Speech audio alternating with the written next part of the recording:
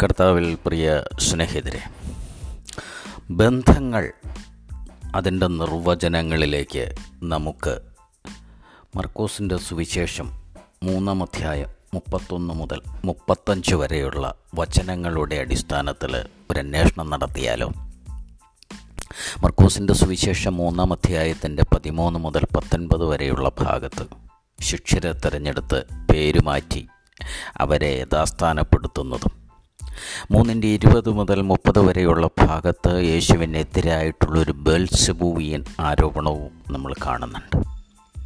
അതിനുശേഷമാണ് ബന്ധത്തെക്കുറിച്ചുള്ള ഒരു വിശദീകരണത്തിലേക്ക് വരുന്നത്. എൻ്റെ അമ്മയാര്, നിൻ്റെ അമ്മ നിന്നെ അന്വേഷിക്കുന്നു പറയുമ്പോൾ ദൈവത്തിൻ്റെ ഇഷ്ടം ചെയ്യുന്നവനാണ് എൻ്റെ അമ്മയും അപ്പനും സഹോദരങ്ങളും എന്ന വളരെ വിപ്ലവകരമായ ഒരു നിർവചനമാണ്, വിശദീകരണമാണ് ബന്ധങ്ങളെക്കുറിച്ച് മർക്കോസ് യേശുവിൻ്റെ ബന്ധങ്ങളെക്കുറിച്ചുള്ള വിശദീകരണത്തിൽ നമ്മെ ബോധ്യപ്പെടുത്തുന്നത്. നമുക്കറിയാം, മർക്കോസിൻ്റെ സുവിശേഷം സെൻറ്റ് മാത്യുവിൻ്റെയും സെൻറ്റ് ലൂക്കിൻ്റെയും സുവിശേഷങ്ങൾ, ഇതിൽ നിന്ന് ഉള്ള വചനങ്ങൾ തന്നെയാണ് നിരവധി ഇടങ്ങളിൽ രേഖപ്പെടുത്തിയിട്ടുള്ളത്.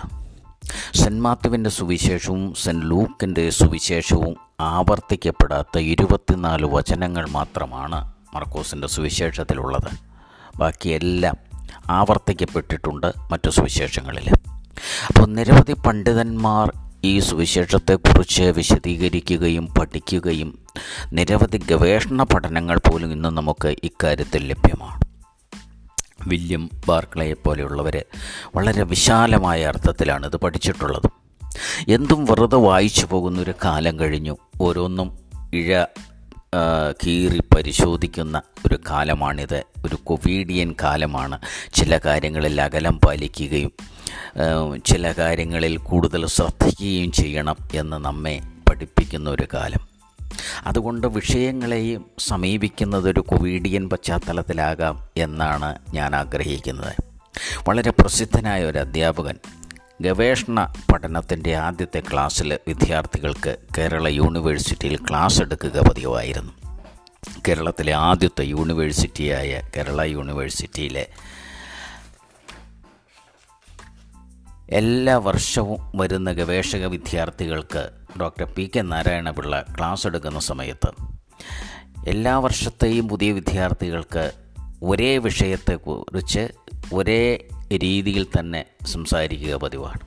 അദ്ദേഹം സ്ഥിരമായി ഉദ്ധരിക്കാറുള്ള ഒരു സംസ്കൃത ശ്ലോകം എങ്ങനെയാണ്: അവഭാസ്യോ നവാർത്തസ്യ സമാഹ്ലാദ പരോഹൃതി ശിക്ഷിത ദീക്ഷണ ചൈവം ഗവേഷണഫലം മതം.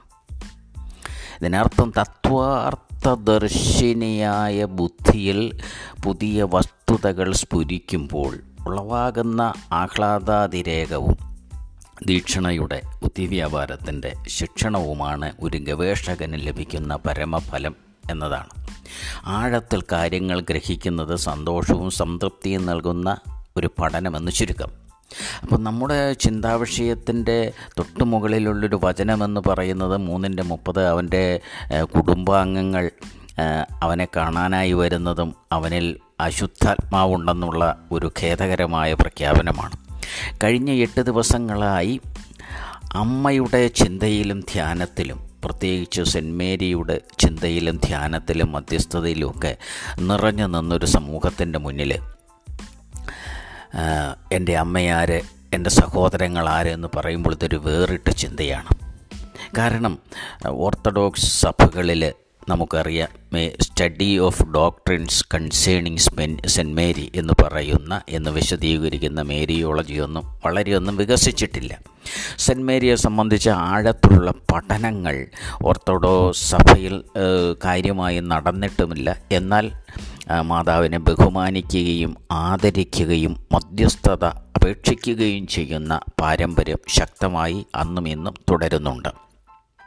എന്നാൽ കത്തോലിക്ക സഭയെ സംബന്ധിച്ചിടത്തോളം സിസ്റ്റമാറ്റിക് മേരിയോളജിയുടെ പിതാവായിട്ട് അറിയപ്പെടുന്ന ജെസ്യൂട്ട് ഫ്രാൻസിസ്കോ സുറാസ് AD 1500 മുതൽ വളരെ വ്യത്യസ്തമായിട്ട് ഈ പ്രസ്ഥാനം വളരാനിടയായിട്ടുണ്ട്. ആ വർഷത്തിൽ മാത്രം 500-600 താഴെ ലേഖനങ്ങൾ സെൻറ്റ് മേരി ബന്ധിയായി, മേരിയോളജി ബന്ധിയായി രചിക്കപ്പെട്ടിട്ടുമുണ്ട്. ഇതിൻ്റെ ഉത്ഭവം തന്നെ നോക്കിയാൽ അത് ഒരു തോമിസ്റ്റ് മെത്തേഡ് ഓഫ് മേരിയോളജിയിൽ നിന്നുള്ളതാണ്, വിപുലമായൊരു വികാസമാണ് എന്ന് നമുക്കറിയാൻ കഴിയുന്നു. എന്നാൽ ഓർത്തഡോക്സ് സഭകൾ ക്രിസ്തുവിൻ്റെ നേച്ചർ, പേഴ്സൺ, വർക്ക്, അതായത് റോൾ ഓഫ് സാൽവേഷൻ, മനുഷ്യത്വം, ദൈവത്വം, ഇവ തമ്മിലുള്ള ബന്ധങ്ങൾ വിശദീകരിക്കുന്ന ക്രിസ്റ്റോളജിയിലൂന്നിയാണല്ലോ കൂടുതലും മറ്റ് ക്രമങ്ങളിലേക്കും ക്രമീകരണങ്ങളിലേക്കും ഒക്കെ പോകുന്നത്. അപ്പോൾ വളരെ ലാഘവത്തോടെ വായിച്ച് കടന്നു പോകുന്ന ഈ 5 വചനങ്ങൾ, മർക്കോസിൻ്റെ സുവിശേഷം 3-31-35 ഭാഗമെന്ന് പറയുന്നത്, ഈ 5 വചനങ്ങൾ ബന്ധങ്ങളുടെ കണ്ടീഷൻസ് വെളിപ്പെടുത്തപ്പെടുന്ന ഒരു അപൂർവ സന്ദർഭമാണ്. നിൻ്റെ മാതാവും സഹോദരങ്ങളും പുറത്ത് കാത്തു നിൽക്കുന്നു എന്ന് പറയുമ്പോൾ അമ്മ 5 പ്രാവശ്യം കടന്നു വരുന്നുണ്ട് ഈ 5 വചനത്തിലായിട്ട്. 3 പ്രാവശ്യം യേശു തന്നെ അമ്മ എന്ന വാക്ക് പ്രയോഗിക്കുന്നു. അപ്പോൾ രക്തവും മാംസവും മനുഷ്യബന്ധങ്ങളുടെ അടിസ്ഥാനമെന്ന് ചിന്തിച്ചിരിക്കുന്നവരുടെ ഒരു മുന്നിൽ തന്നെ സംബന്ധിച്ച് താൻ വിഭാവനം ചെയ്യുന്ന ഒരു സ്വർഗരാജ്യത്തിൽ ഈ ബന്ധങ്ങളല്ല എന്ന് യേശു പരസ്യമായി പറയുകയാണ്. മറ്റൊരു വിധത്തിൽ രക്തബന്ധം ഒരു കെട്ടുപാട് എന്ന ഒരു വിവക്ഷ കൂടി വേണമെങ്കിൽ ഇതിൽ നമുക്ക് കലർത്താം. ദൈവേഷ്ടം ചെയ്യുന്നവരൊക്കെ എൻ്റെ ബന്ധുക്കളാണ്. നമുക്കറിയാം, ഒരുമിച്ചല്ല നാം ഈ ഭൂമിയിലേക്ക് വരുന്നത്, ഒരുമിച്ചല്ല ഈ ഭൂമി വിട്ട് നമ്മൾ പിരിഞ്ഞു പോകുന്നതും. പൂന്താനം പറഞ്ഞതുപോലെ കൂടെയില്ല മരിക്കുന്ന നേരത്തും കൂടെയില്ല ജനിക്കുന്ന നേരത്തും എന്നുള്ളത് നമുക്കറിയാവുന്ന കാര്യമാണ്. അപ്പോൾ യേശുവിനെ സംബന്ധിച്ചിടത്തോളം ശരിയായൊരു ബന്ധമെന്ന് പറയുന്നത് ഒരു കോമൺ എക്സ്പീരിയൻസിൻ്റെ പൊതു അനുഭവത്തിൻ്റെ അടിസ്ഥാനത്തിലാണ്. ആ പൊതു എന്ന് പറയുന്നത് പാപം ക്ഷമിക്കപ്പെട്ടവരുടെ കൂട്ടായ്മയിലാണ്. ഈ ബന്ധം ചുറ്റിത്തിരിഞ്ഞ് നിൽക്കുന്നത് അവിടെയാണ്. അപ്പോൾ ലാഫിങ്, talking, each other, blood relation, അങ്ങനെയുള്ള ബന്ധത്തിൻ്റെ പരിഗണന പ്രഥമ സ്ഥാനത്ത് യേശുവിന് വരുന്നില്ല. അതായത് ഒരു കോമൺ എക്സ്പീരിയൻസ് എന്ന് പറയുന്ന ആ കോമൺ സഭയാണ്. ഈ കോമൺ എക്സ്പീരിയൻസിലേക്ക് വരുമ്പോൾ ബന്ധത്തിനൊരു കോമൺ ഇൻട്രസ്റ്റ് ഉണ്ട്, പൊതുവായൊരു താല്പര്യമുണ്ട്. എന്താണ് ആ പൊതുവായ താല്പര്യം?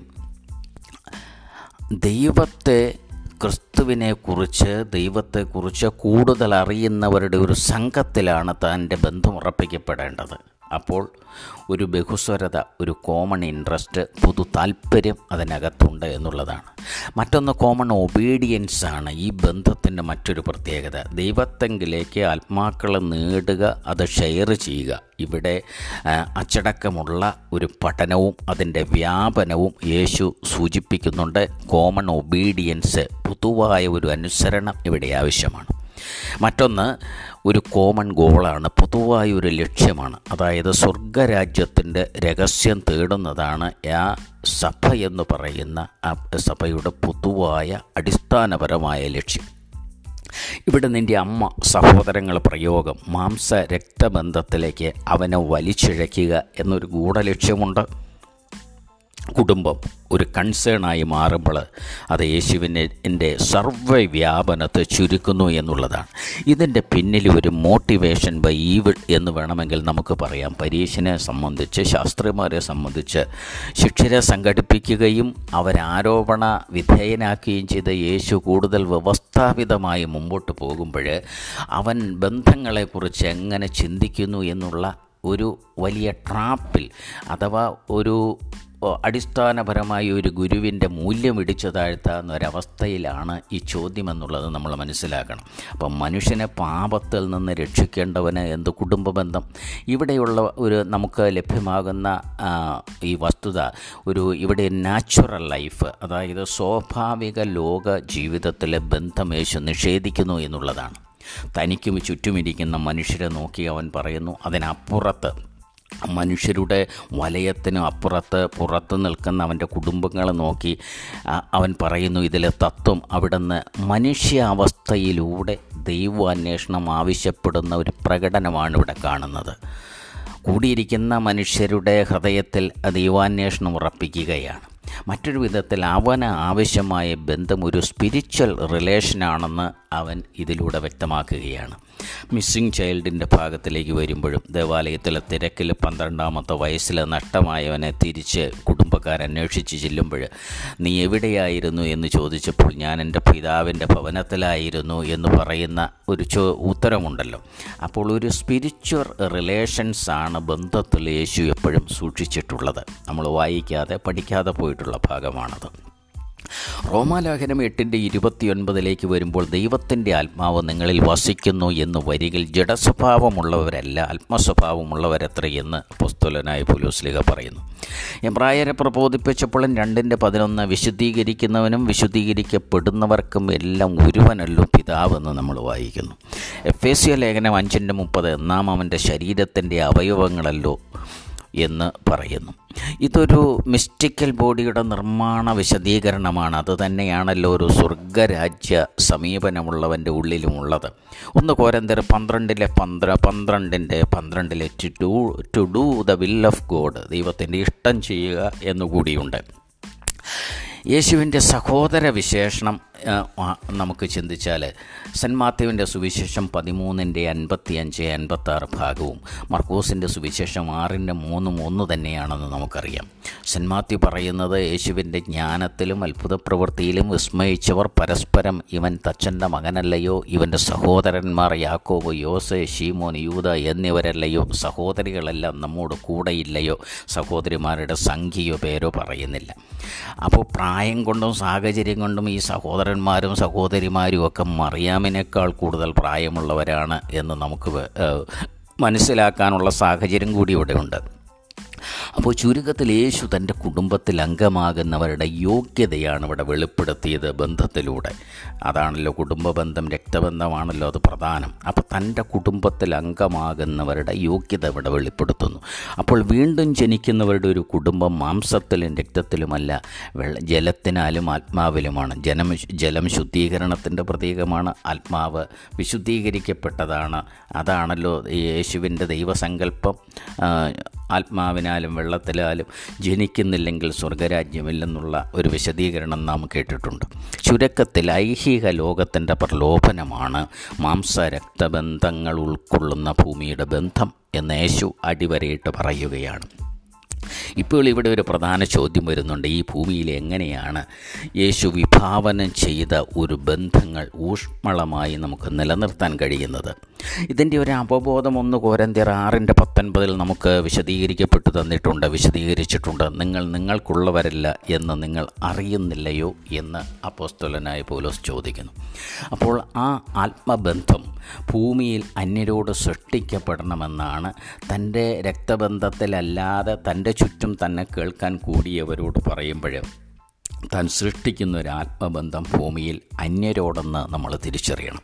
അപ്പോൾ രക്തമാംസ ബന്ധത്തിനപ്പുറത്ത് സമൂഹത്തിൽ എവിടെയൊക്കെയോ ഒരു നഗ്നത മറയ്ക്കപ്പെടുമ്പോൾ രൂപപ്പെടുന്ന ഒരു ബന്ധമുണ്ട്. ഞാൻ നഗ്നനായിരുന്നു, നിങ്ങളെന്നെ ഉടുപ്പിച്ചില്ല, വിശന്നിരുന്നു, ഭക്ഷണം തന്നില്ല, ദാഹിച്ചിരുന്നു, കുടിപ്പാൻ തന്നില്ല, കാരാഗ്രഹത്തിലായിരുന്നു, നിങ്ങൾ എന്നെ കാണാൻ വന്നില്ല, എങ്ങനെയുള്ള പ്രബോധനങ്ങൾ നമ്മൾ കേട്ടിട്ടുണ്ട്. അപ്പോൾ ഈ ഭൂമിയിൽ രക്തബന്ധം മാറ്റി നിർത്തി അപ്പുറത്ത് മറ്റൊരു ബന്ധത്തിലേക്ക് അടിവച്ച് വരുമ്പോൾ ആത്മബന്ധം സൃഷ്ടിക്കപ്പെടുന്നത് എവിടെയാണ്?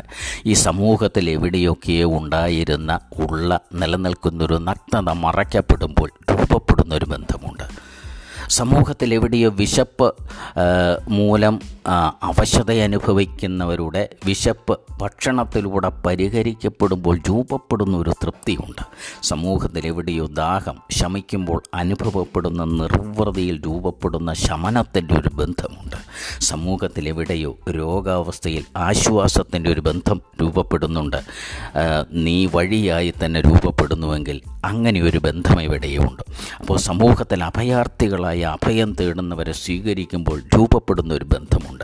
ഇതാണ് യഥാർത്ഥത്തിൽ ഒരു കുരിശു ബന്ധമായി വരുന്നത്. എല്ലാ ബന്ധങ്ങളും കുരിശെന്ന് പറയുന്നത് പോലെയാണ്. ഇതൊരു കുരിശു ബന്ധമാണ്.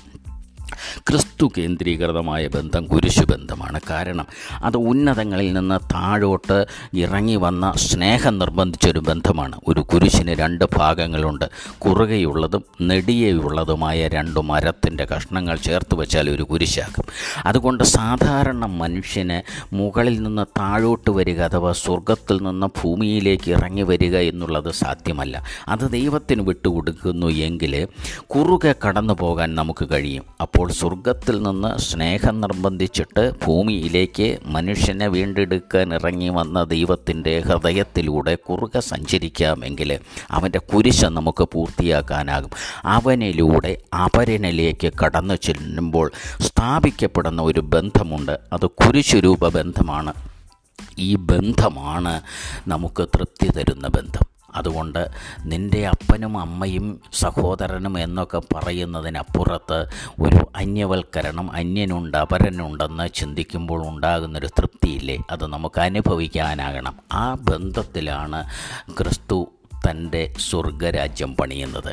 നമുക്കറിയാം, തൻ്റെ ശിഷ്യന്മാർക്കായിട്ടുള്ള അവസാനത്തെ പഠനമുറിയിൽ പെസഹായിൽ കടന്നു പോകുന്ന ആ രാത്രിയിൽ അവൻ ശിഷ്യരുടെ മുന്നിൽ ഒരു ദാസനും പരിചാരകനുമായിട്ട് അവൻ്റെ കാല് കഴുകുക എന്നാൽ എന്താ? ഗുരുവിന് ശിഷ്യരുടെ ദാസരുടെ പ്രവൃത്തി ചെയ്യാനാകുമെന്ന് ചെയ്യുന്നതിൽ ഗുരുവിൻ്റെ നിലയ്ക്കും വിലയ്ക്കും കുറവ് വരുന്നില്ല എന്ന് കാട്ടിക്കൊടുക്കുകയാണ്. ഒപ്പം തന്നെ ശിഷ്യർക്ക് ഗുരുവിൻ്റെ സ്ഥാനത്തേക്ക് ഉയരാൻ കഴിയുമെന്ന്, വളരാനാകുമെന്ന് കൂടി ഈ വ്യത്യസ്തമായ പഠനത്തിലൂടെ അവൻ കാട്ടിക്കൊടുക്കുന്നു. അപ്പോൾ വ്യത്യാസങ്ങളില്ലാതെ ബന്ധങ്ങളുടെ കെട്ടുപാട് രീതി അവൻ പൊളിച്ചെഴുതുകയാണ്. ഈ ഐക്യവും സ്നേഹവും സമർപ്പണവും ഈ താഴ്മയുമൊക്കെയാണ് സ്വർഗരാജ്യം എന്ന് അവൻ വിഭാവനം ചെയ്തത്. അപ്പോൾ ദൈവേഷ്ടം ചെയ്യുക എന്നാൽ അവനുമായി ബന്ധം സ്ഥാപിക്കുകയാണ്. ആ ബന്ധം രക്തബന്ധത്തിനും മാംസബന്ധത്തിനും അപ്പുറത്തുള്ള ഒരു ആത്മബന്ധമാണെന്ന് നമുക്ക് തിരിച്ചറിയാൻ കഴിഞ്ഞാൽ എൻ്റെ അപ്പനും അമ്മയും ആരാകുന്നു? അവർ ദൈവേഷ്ടം ചെയ്യുന്നവർ എന്നുള്ള മഹത് വചനത്തിൻ്റെ ആന്തരിക ദീപ്തി നമ്മുടെ ജീവിതത്തെ പ്രകാശമനമാക്കും, പ്രകാശപൂരിതമാക്കും എന്ന് ഓർമ്മപ്പെടുത്തിക്കൊണ്ട് അവസാനിപ്പിക്കുന്നു. ദീപം ചാനലിനു വേണ്ടി EVP.